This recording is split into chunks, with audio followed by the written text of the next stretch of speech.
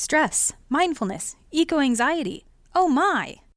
With global temperatures rising, along with sea levels, while our thresholds for nonsense continue to lower, it's understandable that humanity might be a little freaking stressed out right about now.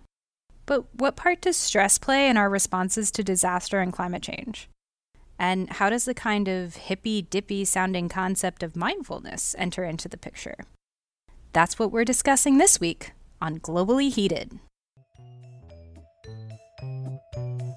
Hello to everyone out there just trying to exist. I'm Sam. Of course you tried to speak in iambic pentameter. Why does that not surprise me at all? And I'm Alex. Why is your guys' podcast so expensive to produce? Well, we had to spend $1,000 developing a program specifically to edit out Sam's silent, choking laughter. And this is Globally Heated.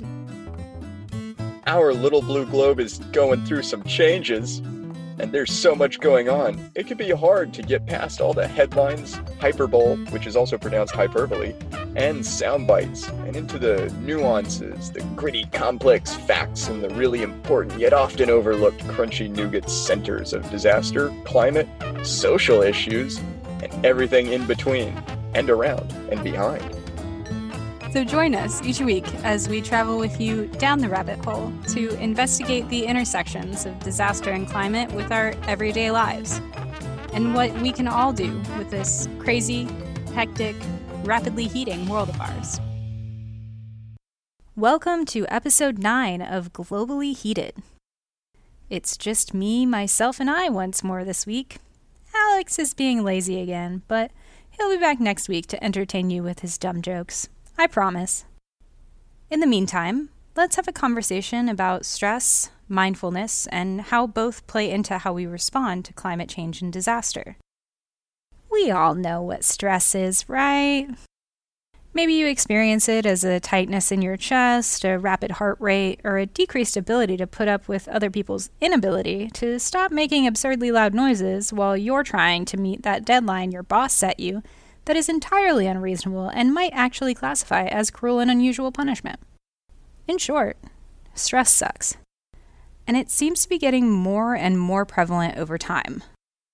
According to Experience Life author John Spade, when the American Psychological Association conducted its annual survey on stress in 2011, nearly a quarter of respondents reported their levels of stress as extreme. 39% said their stress had gone up in the past year, and 44% said it had increased in the past 5 years.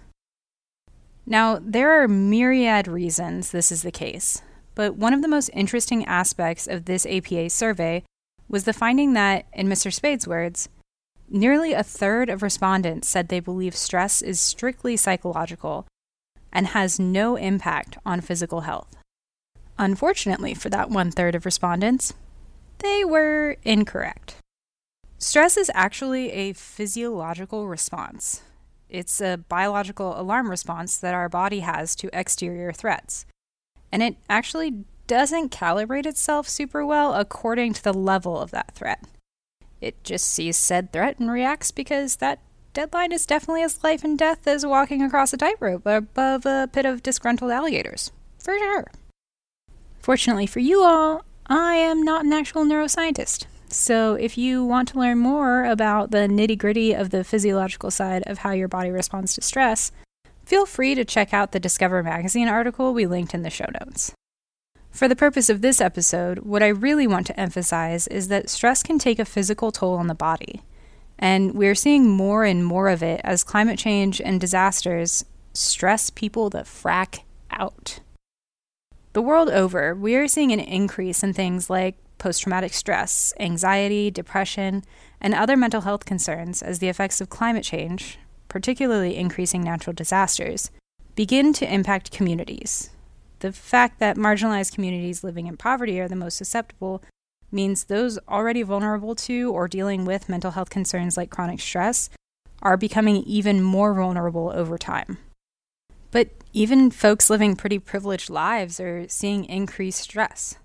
And it can often stem from issues caused or exacerbated by climate and environmental change.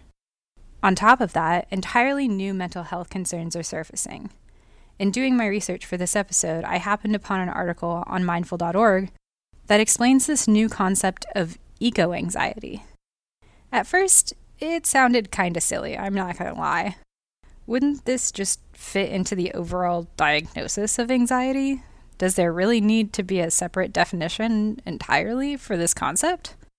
Well, after reading the definition, I realized the answer was kind of yes. According to this article, the American Psychological Association defines eco-anxiety as a chronic fear of environmental doom. As the definition suggests, eco-anxiety is not a response to an acute event, but a state of mind that arises gradually as we watch the slow and frightening consequences of climate change unfold.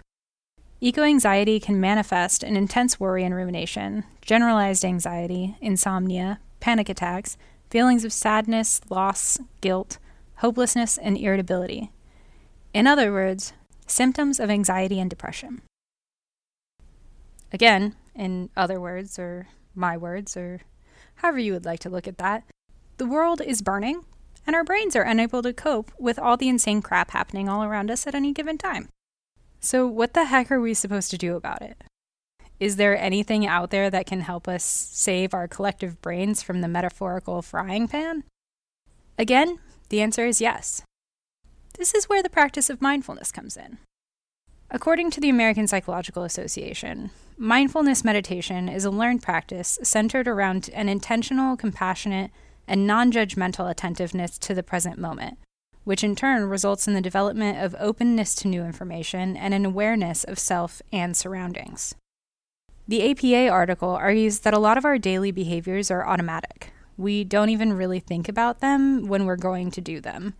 And that can lead to subconscious bias and uncritical decision-making, both of which can be harmful to others and the environment around us. And just as importantly, these unconscious acts can increase our own stress, causing symptoms we won't recognize unless we are mindful of our own deeper thoughts, actions, and physical states. Mindfulness addresses these mindless behaviors head-on and gives us tools for self-assessment so we can better understand how stressors are affecting us and those around us. Now, normally I would go into the physiological and biological changes that research supports can be seen in those who practice mindfulness that support learning and behavior change, but I can feel Alex glaring at me from a few states away, so I'll refrain this time around. For now, suffice it to say that our brains are actually much more capable of change than we have given them credit for historically. And mindfulness is a tool we can use to do that. In the context of climate change, disaster, and stress, that's great news. But first, let's have a quick word from our sponsor. This week, Globally Heated is brought to you by Monotone Lectures. Do you hate being excited to go to class? Do you prefer not to learn anything after sitting in a freezing room for an hour staring at the board as though it were your only salvation? Try Monotone Lectures, the surest way to get that nap you've been missing out on in a hard, uncomfortable plastic chair. Okay, we're back. The basic tenet of mindfulness meditation and practice is finding the connections between your mind, body, and the world and people around you, and acknowledging those connections so you can help regulate your own responses and hopefully increase your well-being.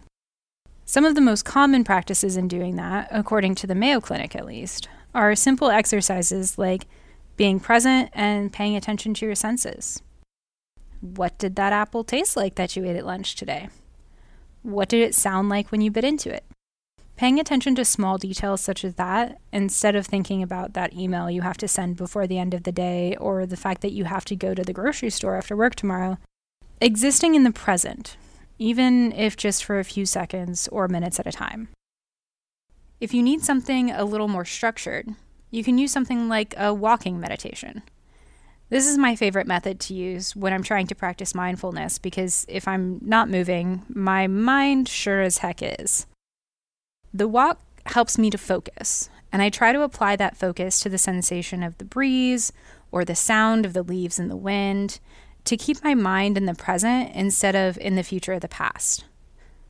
Others use more traditional meditation techniques, yoga or counseling, and there are guided meditation options for those who aren't sure how to get started. You may be saying, this is all great and everything, but what the heck does it have to do with climate change and disaster? Well, a study published in 2018 in Ecological Economics addressed this very question. What link can be found between mindfulness and climate action? Their response was pretty unequivocally positive in mindfulness's favor. The authors concluded, our results indicate that mindfulness of individual agents is socially relevant and linked to sustainable climate adaptations at different scales. It is correlated to motivation to take or support climate adaptation actions. It may translate into increased action taking, especially for measures that are other-focused and/or support pro-environmental behavior. In addition, it may corroborate the belief in, or correct representation of, climate change, associated risk perception, and steer people away from fatalist behavior. Therefore, it could positively influence collective social action, for instance as part of collaborative climate adaptation governance and planning, and should thus be considered in related policy and action. So yeah, lots of benefits there for climate action. But what about for disaster and climate stress? How can mindfulness practice psychologically benefit individuals feeling overwhelmed by climate and disaster today? The number one answer is that it is yet another tool in helping people build psychological resilience in the face of emergencies. Mindfulness is not the be-all, end-all solution. No singular psychological theory or practice can solve everyone's problems. But studies have shown that the more present we are, the more cycles of rumination and worry we can break, and the more variables we're likely to see and understand that have led us to the situation we're in, making us more capable of coping with said situation, no matter what it might be. Yes, global climate change is scary. Disasters are terrifying. Feeling powerless or like we have no control can be debilitating. But the better able we are to deal with everyday stress and worry, the better able we will be to deal with the bigger challenges. So add another tool to your toolkit. That's what we plan to do. Okay, my friends, here is where we get into what we have nerdily yet lovingly named the Cool It Toolkit. Just cool it. Every episode, we'll spend a few brief yet wondrous moments discussing what the heck you and everybody else can do about this nutball world of ours and what's happening in it.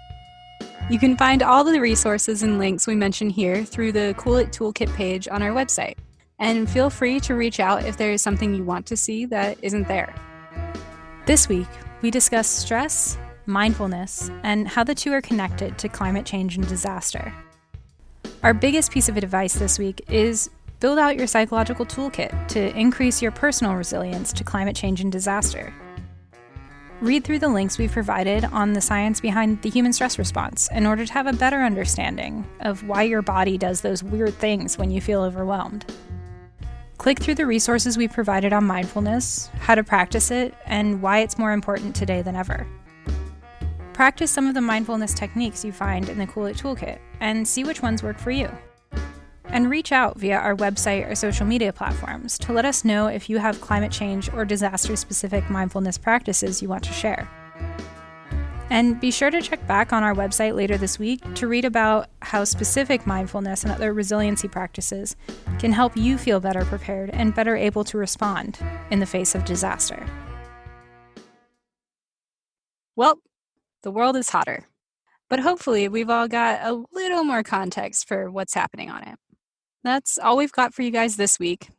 Thanks so much for listening to all of our shenanigans, especially Alex's shenanigans. And please subscribe if you want to hear more from us on a weekly basis. Feel free to leave us a review on any and all of your podcast apps. Also, give us 5-star reviews. There's no other type of review. It's not even an option. Don't try it. Don't even click on the stars to the left of the 5th one. Yep, no, 5 is the only option.